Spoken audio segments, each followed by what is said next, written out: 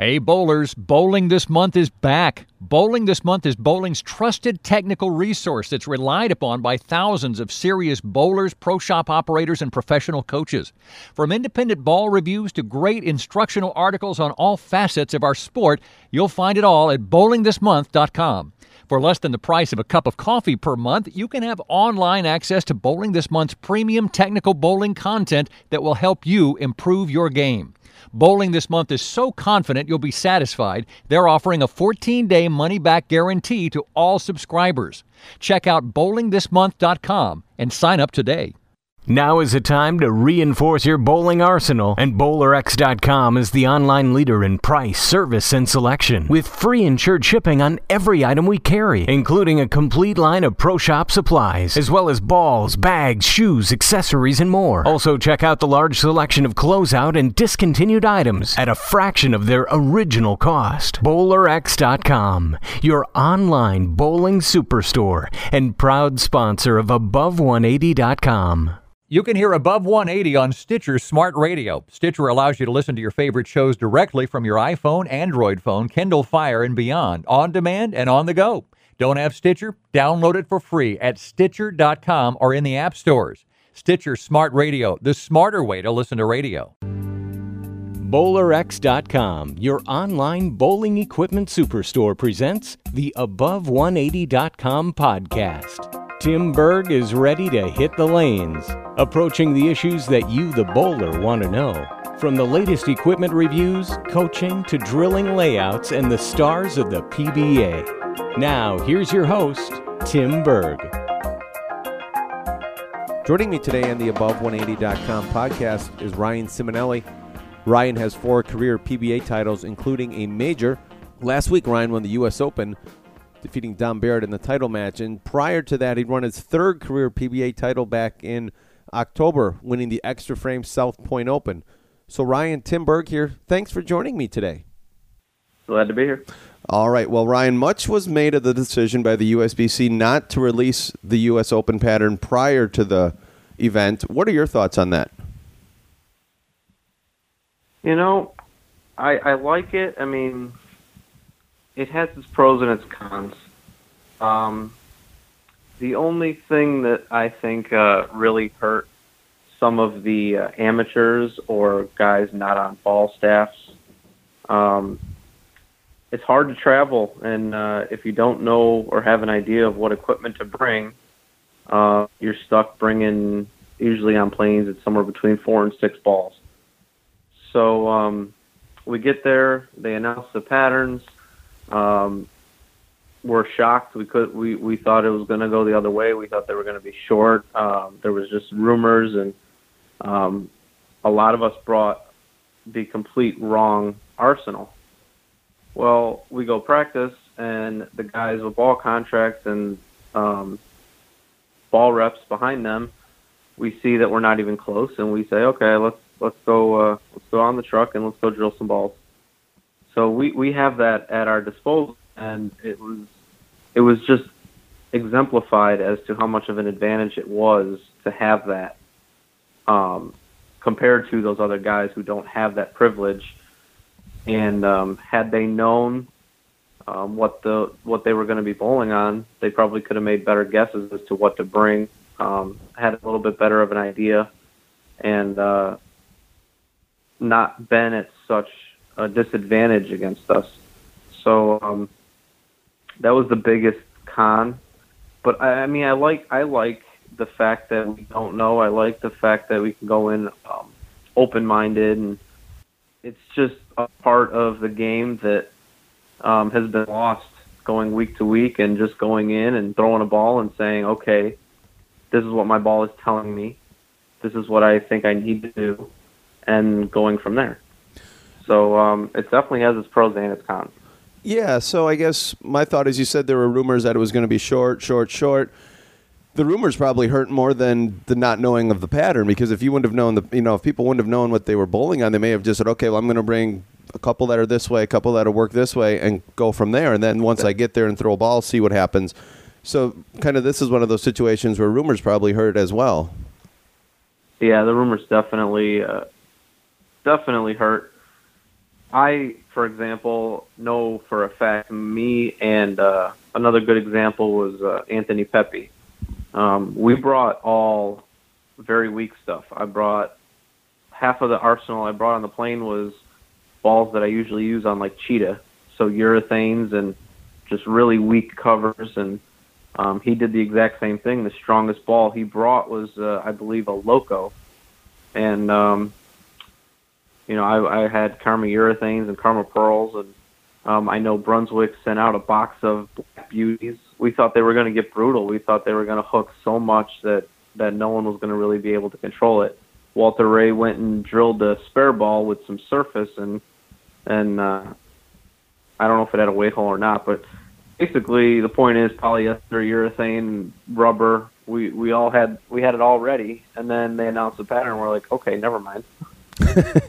So maybe a way to meet in the middle on this is to not release a pattern, but say it's going to be X length. So then you guys at least have an idea of what the length is, and you can base your arsenal and how much you're going to bring and what you're going to bring on the plane based on the length of the pattern. Would that be kind of a way to meet in the middle on this issue?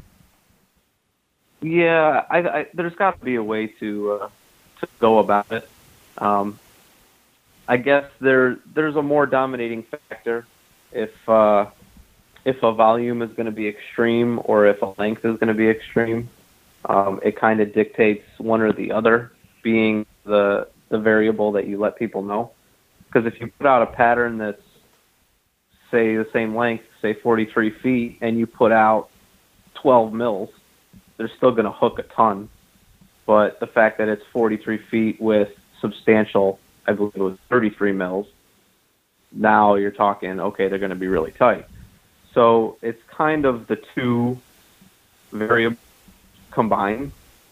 If you kind of figure out which one is going to be the dominating factor, so say, like if you put a 27-foot pattern out, you can say, well, we're putting 36 mils on the lane, and guys are going to be like, oh, they're going to be tight. And then you say, well, it's 27 feet. All right, that changes it.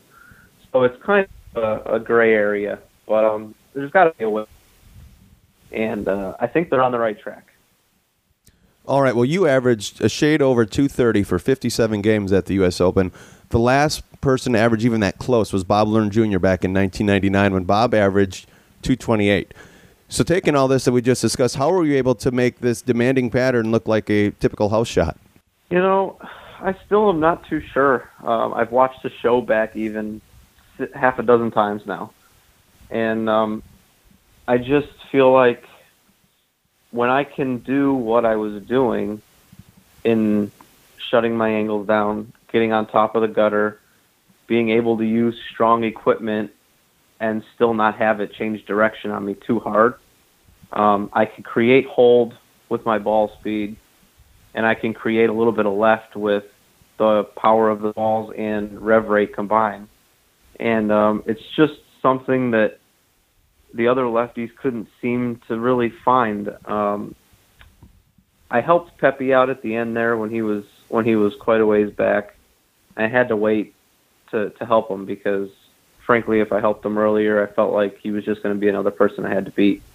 I respect him and his game that much. So later, like 2 games left, I think, in his second block. He's about 240 under or something like that. And I went up to him and I'm like, dude, you're just not far enough left. You got to get further on top of it. And he just, it kind of was eye-opening to me because he said to me, you know, if I go that far left, I just don't see how I'm going to be able to get it back. So if all the lefties were thinking the same as him, they probably felt like they had to shut their angles so far just to get it started, and then they couldn't create hold or any push through the front and mid lane if they had a strong enough ball or angles properly aligned to get it started. So having the little conversations like that with guys like him, it was kind of eye-opening to see, you know, how they saw the lane different than I did. And there definitely wasn't anybody there that really could see it that way, even if they tried. And I know for a fact Rhino and PA, after they saw me bowl my first block, They tried to do their best impression of it, but there's just certain things that people can do on either side of the lane that others just can't, strictly based on their picture and their physical game and what it allows them to see. So, Ryan, at what point did you become comfortable with your own game to say, you know what, I'm going to roll the ball the way I roll the ball, and what happens, happens, and let the chips fall where they may, and there's going to be days when the lanes really are in my favor, and those are the days I need to take advantage of, and the days that the lanes aren't quite in my favor, I need to grind out and do the best I can and never give up? It took me close to 3 years to really figure that out. Bowling the TQRs and all that stuff when we still had the exempt tour. Watching Rhino run him over week in and week out, and I just couldn't figure him out. And, I was fresh out of college, and I was 4 years younger or 5 years younger than him, and he had a little bit more experience on me, and he knew what he was doing, and he knew right from wrong, and he knew that he could just bowl his game and not worry about it. Well, I couldn't figure it out, so I resorted to, okay, well, what's he doing that I'm not doing? And I started going through that phase where, okay, how can I play the lanes like Rhino, or how can I do what PA is doing? When in all reality, I throw the ball nothing like either of them. Of course I can't do what they're doing. And after the 2010 World Series with the urethane, and it allowed me to just bowl my own game and see the lane in the way I wanted to see it. It opened all kinds of doors for just the way that I approached patterns and approached the way I wanted to attack lane patterns and lane surfaces and what types of balls that were better for me. And I can use really strong equipment like I did, for example, on the U.S. Open show, and we can make them so strong that we can almost create a urethane-like motion on heavier volumes with strong equipment. And that's just the motion I like to see. I want my break points very close to me. I want my angles shallow. With my ball speed and my rev rate, I can create a lot of a high carry percentage in doing so, and it just allows for a larger margin of error when other people don't have that. So you mentioned back on Extra Frame with me at the Fall Classic how you felt there were a few hitches in your game, and you worked with Mike Jasnow out in Reno. Talk about why having a coach and a second set of eyes is so important. Yeah, it's extremely important because, I never was coached up until that point ever in my life. It was just me and my dad going through the processes and trial and error, and what didn't work, okay, throw that out, let's try something else. And it's just such a longer, more grueling process when you don't have that extra set of eyes that really knows the game and really knows what they're looking for. So when I had that opportunity to work with him, and the number one reason I decided to make the big change was because the way I was throwing it was starting to affect me physically. My knee started hurting, and I just felt like I couldn't keep doing what I was doing for all that much longer without really harming my future. So we decided to make the change very quick and just trust the process. So coming off of some success even, we said, you know what I'm doing is working, but how long is it going to work? So let's just drop it and let's start over. So basically, if you watch the Chameleon show from 2013 and you watch the U.S. Open show, you'll see a huge difference in the first two steps, mainly the first step. The height of the ball, the push away, the long fabricated step to a much calmer push away, a smaller first step, a much more relaxed approach to it. And it has made tons of differences. I bowled 57 games at the U.S. Open, and I never once grabbed my knee in pain. And I felt great physically, and something that I was missing for the past few years.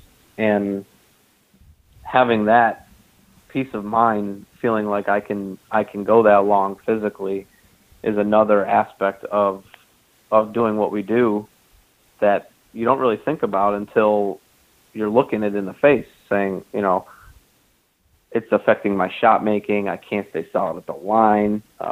Those things are not things that you can be worried about and try to beat these guys.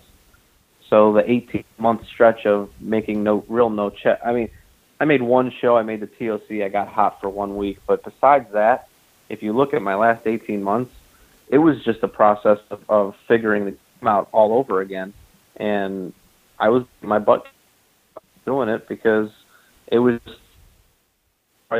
pay to get back to where I needed to be. So you mentioned all the games, 57 games at the U.S. Open. How do you prepare for something like that, or the World Series, which is coming up here? Is it just, you go out and bowl 10, 15 games a day? Is it more than that, or how are you preparing for that? It all depends on where you are mentally and physically. It varies a lot for me. For example, when I was going through that process and not getting any checks, making the changes, I was bowling a lot. I was trying to find what I felt like I needed to find, and I couldn't. So I was bowling anywhere from 6 to 8 games every single day, and actually fried myself out by doing it, because when it's not going right, it's very frustrating, as everyone I'm sure knows. Fried myself out to the point where I put the ball back down. I stopped practicing. I said, I just need to clear my mind. I'll bowl. I'll throw the ball once a week, and I'm just going to let it go for a little while. And so there's times where mentally you need to not just pound your head against the wall like that. You need to stay sharp, but to stay sharp, you got to be practicing the right things. If you're not practicing the right things, you're creating bad habits. Creating bad habits and beating your head against the wall is only going to frustrate you and make you want to quit. So there is definitely a huge gray area as to how much to practice, and it's going to vary person to person. But if you're feeling good, if you feel like you're bowling well, and you're getting prepared to go bowl a big tournament, I would say 3-4 times a week is plenty, and you don't even need to bowl that many games. You just need to make sure you're physically sharp, you still feel what you want to feel, and just be done with it. You're not looking else. You're just looking for sharpness at that point. So definitely varies quite a bit. And Ryan, we hear a lot about people playing offense versus defense in bowling. What are your thoughts? Do you like to play defense on the lanes, or are you one of those guys who says, you know what, I just want to go out there, bowl my game, and let the chips fall where they may? I see offense being played a lot more often than I see defense. For example, if you got guys like the Vegas show where you got Belmo and Bill, two of the best righties in the world on the show, you want the lefties, in my opinion, we work together. I tried to create hook. Parker tried to create hold. We made them as easy as we could for us to try to get rid of the righties, and then just worried about bowling each other. And it did work out that way. We were fortunate that we made them easy enough, and Parker got through the first couple guys, and then it was just a matter of being the best lefty. I have seen some instances of defense, but I just feel like trying to play defense in our sport is not going to get you as far as playing offense and just trying to be smart for yourself. So more times than not, I would say offense is definitely the way to go. Try to set the lanes up for yourself and just try to be the better bowler. And Ryan, what's new in the Deviate, Radical, and Brunswick lines that you're excited about, and what did you throw out at the U.S. Open? During the week at the U.S. Open, I threw a Radical Guru Master, and we drilled a couple of those to have some fresh covers, and then we threw the new Thug Life in the Deviate line, and we had a couple of those as well. This new cover that Brunswick has come up with, this composite, it's so much more continuous, so much more down lane motion, and it's been a huge advantage, and it's had a huge impact as the results have showed, for me especially, and just really looking forward to just keep getting back on the lanes right now. I'm just excited to throw it.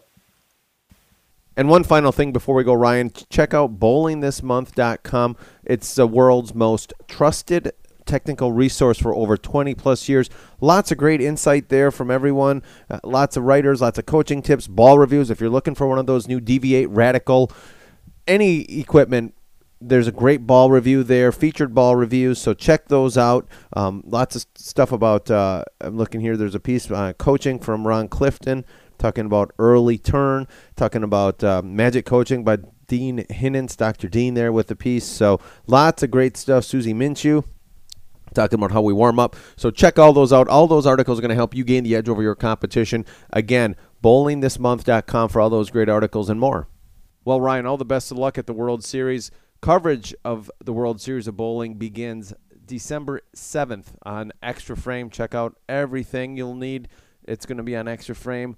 Wall-to-wall coverage on Extra Frame, so check Ryan out there. So, Ryan, again, thanks for joining me today.